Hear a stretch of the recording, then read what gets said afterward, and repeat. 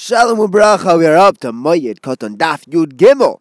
Today's daf talks about a knas for pushing off work for Chalamoid. You know, you're not allowed to do that, so there's a knas. Does that apply to the person's children as well, or it's on the gavra?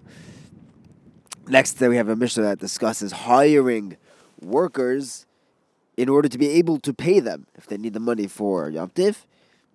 We talk about schlepping stuff on Chalamoid, from where you're allowed to schlep, but to where you're allowed to schlep, and we finish off the parak, the second parak of Moed Koton, Be'ezras Hashem, learning about selling things on Chalamoid, how you're allowed to do it b'shinoi.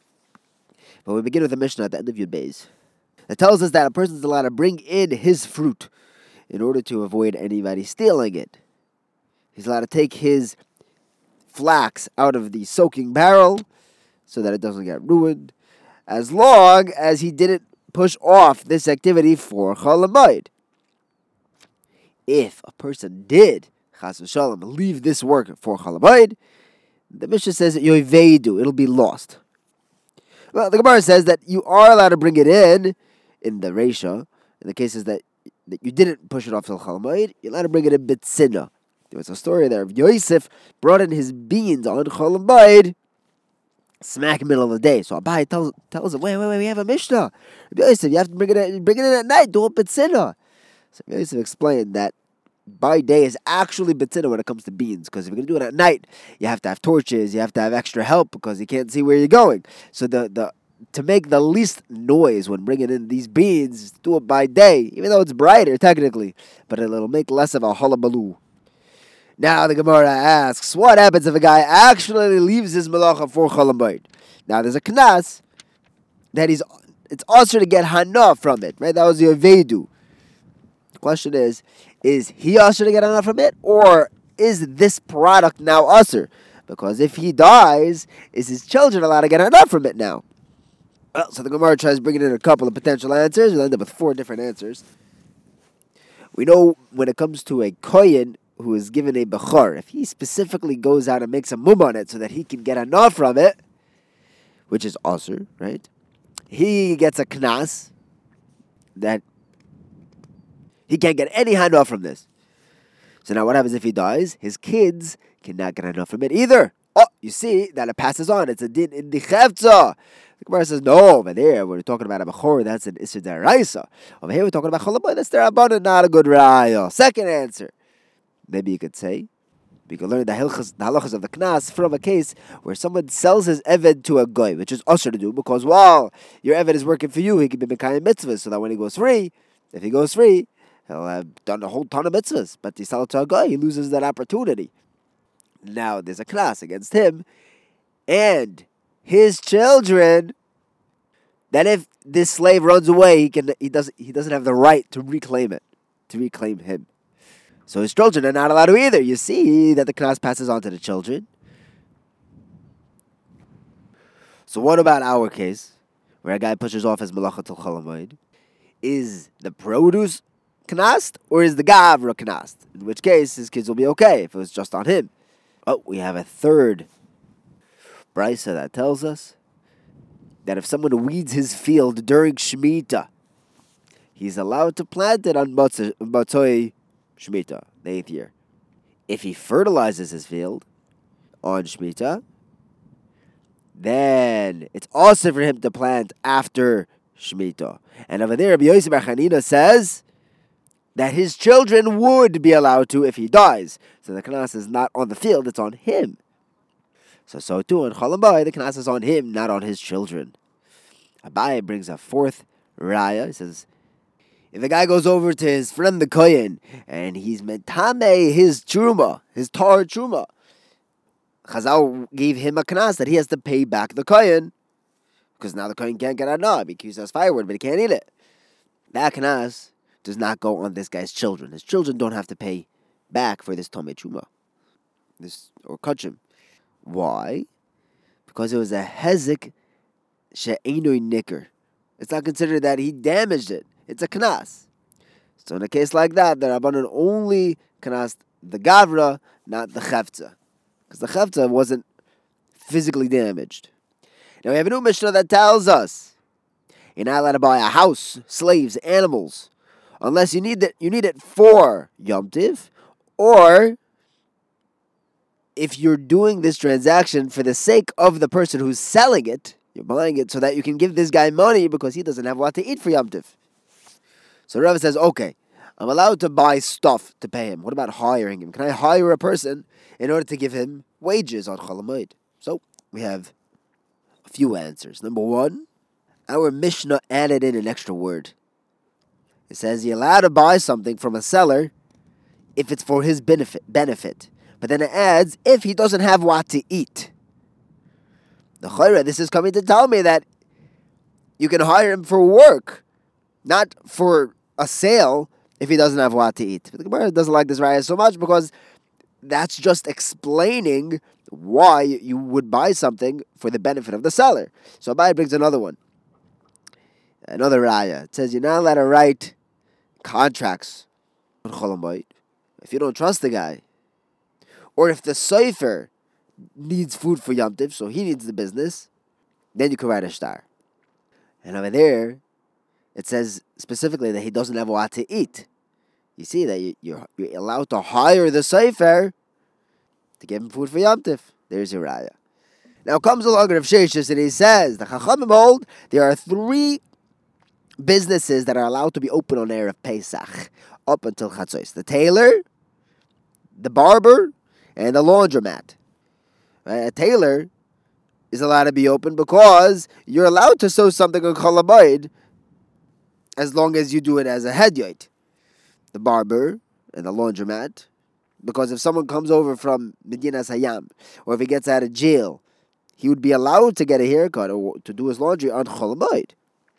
As long as it's mutter to do on Chol Hamoed, you'd be allowed to do this on Erev Pesach before Chatzos, even though it's only in those specific scenarios. Now, if you're going to hold that if a person doesn't have what to eat, he can hire himself out to do any job, l'chayra, there is a scenario when you can hire anybody on Chol Hamoed. So Erev Pesach, you should be allowed to hire anybody before Chatzos. If he doesn't have what to eat, he would be allowed to work on Chol Hamoed. Your Papa says, well, this can't be because, well, then you're allowed to have someone building Stam on Erev Pesach. Well, because we know that if there's a dangerous wall on Chol Hamoed, you're allowed to knock it down and rebuild a new one on Chol Hamoed. That's because of Sakana. So we're going to learn from a case of Sakana to Erev Pesach. Ravina says also, you should be able to have a scribe working on Erev Pesach because on Chol Hamoed, you would be allowed to have a kedushin or a get or a clause at a shtar written on Chol Hamoed. So Erev Pesach is also allowed. And Rav Ashi says that we learn Erev Pesach from Chol Hamoed because of Tircha. But when there's going to be a hefsid, the Rabbanan say, you're allowed to work on Chol Hamoed. On Erev Pesach, it's totally different. The reason why it's also to work on Erev Pesach is because of Tzurich Yom Tiv. Those 3 businesses, the barber, the laundromat, and the tailor, they're allowed to be open because they're going to be doing stuff for Yom Tiv. But if it's not Tzurich Yom Tiv, the Rabbanan don't let you do that. So you can't build, you can't have a scribe working for you. It's not 100% anything that could possibly be done on Chol Hamoed. It's anything that would be something done for Yom Tiv. Now we have a brand new Mishnah that tells us that you're not allowed to move stuff from house to house, but you are allowed to move stuff into your chotzer. And it also says in the Mishnah, you're not allowed to bring kalim, you're not allowed to bring your stuff home from the uman, from the professionals. If you're worried that maybe your stuff's going to get stolen, you are allowed to move your stuff into another chotzer. Frag the Gemara. You told me you're not allowed to move stuff from house to house, and then you tell me you're allowed to move it into the chotzer. Are you allowed to move it? You're not allowed to move it. So I explains the discrepancy that you're allowed to move it from the house that's in that chotzer into the chotzer, but to go into another chotzer, that's where it's going to be aser, or to move into another house. Now you're not allowed to pick up your stuff from the professional. If Papa was giving a faher, their Papa said that Rova was giving a faher, and he said, Mishnah says you're not allowed to bring your stuff home from the professional. But we learned that you're allowed to bring stuff and bring stuff back and pick up stuff from a professional, even if it's not l'tzarech the moyed, beferish stira. So Papa answered to Rava on his faher. He says like this. Number 1, the 2 separate cases. One's talking about Erev Pesach. There it was mutter. On Chol Hamoed it was aser. The second answer is that maybe both cases are talking about Chol Hamoed. But the question is whether you trust the guy behind the counter. When you don't trust him, you're allowed to pick it up right away. We have a brisa that says you're allowed to pick up stuff from the professional. Like your pitcher, your glass from the glass maker. The only thing you're not allowed to pick up is your wool from the dyeing or your kalim from the base ha'uman. So, if you don't have what to eat, what should you do? I mean, if that guy doesn't have what to eat, so what should you do? You should leave him the money, pay him for the glass or whatever he made you, but leave it with him. Don't pick it up. Don't bring it home yet. If you don't trust that you're gonna come back matzah yomtiv, and he'll be like, what payment? Okay, so then you're allowed to take it from him and find somewhere nearby to keep it, but don't bring it home. If you're worried that it might get stolen, put it in another chutzner. Otherwise, if you're mamish worried it's gonna get demolished, you could bring it or get stolen. You could bring it home bitzina. Now this is a good raya to the fact that you're not allowed to pick up your stuff, but this brisa didn't tell me anything about dropping it off in Chol Hamoed. So we have to say one of our first two answers. That one's talking about Erev Pesach, or one's talking about where you don't trust him. Now, our last mission the parak tells us, you're allowed to cover up your dried fruits with straw. Rabbi Yehuda says you're even allowed to do this other type called ma'abin of covering it. The Gemara is going to discuss what the difference is. People who sell their fruits are allowed to they sell fruits, they sell clothing and kalim, they're allowed to sell it betzina for people who need it on Chol Hamoed. The trappers, the people who make porridge, or people who make beans, they're allowed to do this betzina for Chol Hamoed. Rabbi Yossi says that they're machmer on themselves. So we're going to see what type of chumrah they were taking on. There's a machlekes of what these two types of covering your fruit are. One shita holds that the first type of covering is like a lighter covering, and the second one is to have a thicker coating. The second one holds that the first type of covering is to cover it up with the straw, and the second one makes it that you put all your fruit in a big pile first. This way the fruit is actually protecting itself, and then you cover that whole pile. That's Shitas Rav Yehuda. So what does it mean that they were machmer on themselves? Right, they're allowed to work l'tzerech mayid, but they were machmer on themselves. Right, they're allowed to work betzina. So what does this mean? Does this mean that they didn't do it at Bechlal? Or does it mean that really it's totally mutter to do it even Befarhesa, but they were machmer to do it betzina? You hear? Our Mishnah says they were allowed to do it betzina. So then when Rav Yossi says that they're machmer on themselves, is he saying, really it's mutter, they were just machmer to do it betzina? Or he was saying that they were machmer even a step above tzina, and they didn't sell things at all? Well, we have a brayso that tells us Rabbi Yossi says that the merchants in Tveria, they were machmer themselves, and they didn't sell at all. The chumrah was not even to do a betzina. Now the Gemara defines the different lashonas of how they would process grain. Chilka is divided in two. To crush the grain into two. Targis is divided into three. Tiski is divided in four. Timi says that Tisni is soaking kusemes. Totally different process. Well, we have a brayso that tells us that these three processes are always tameh. Now, if you're going to hold that it's just crushing it up into different particles, well, that's why it's tameh, because you just turned it into grain. But if you hold that it's soaking kusemes, why is it tameh? It's not a fully processed food yet. Well, the Gemara says that it could be the correct translation. It could be talking about soaking kusemes, but we're talking about the reason it was tameh is because it was peeled. By soaking it, it seems that it would peel itself. And they would call it chilka, this process of chilka, with the grains, because when they would crush it, it would become very smooth. Chalkihu. Now the Gemara asks a kasha. If someone makes a neder against grain, he's not allowed to eat beans. You mean whether the dried beans would be mutter. The dried beans are aser. If it's wet, then the beans are mutter. It's no longer grain once it's moist. Rice is okay. And these three crushing processes make it no longer grain. Now, if you hold that these three processes are just crushing it into different sizes, okay, it's no longer grain. But if you hold that it's just soaking kusemes, it's 100% grain. Why would they not be included in the neder against grain? And that's taka kasha. Next, Rav Huna allowed the people who were selling spices to sell normally on Chol Hamoed.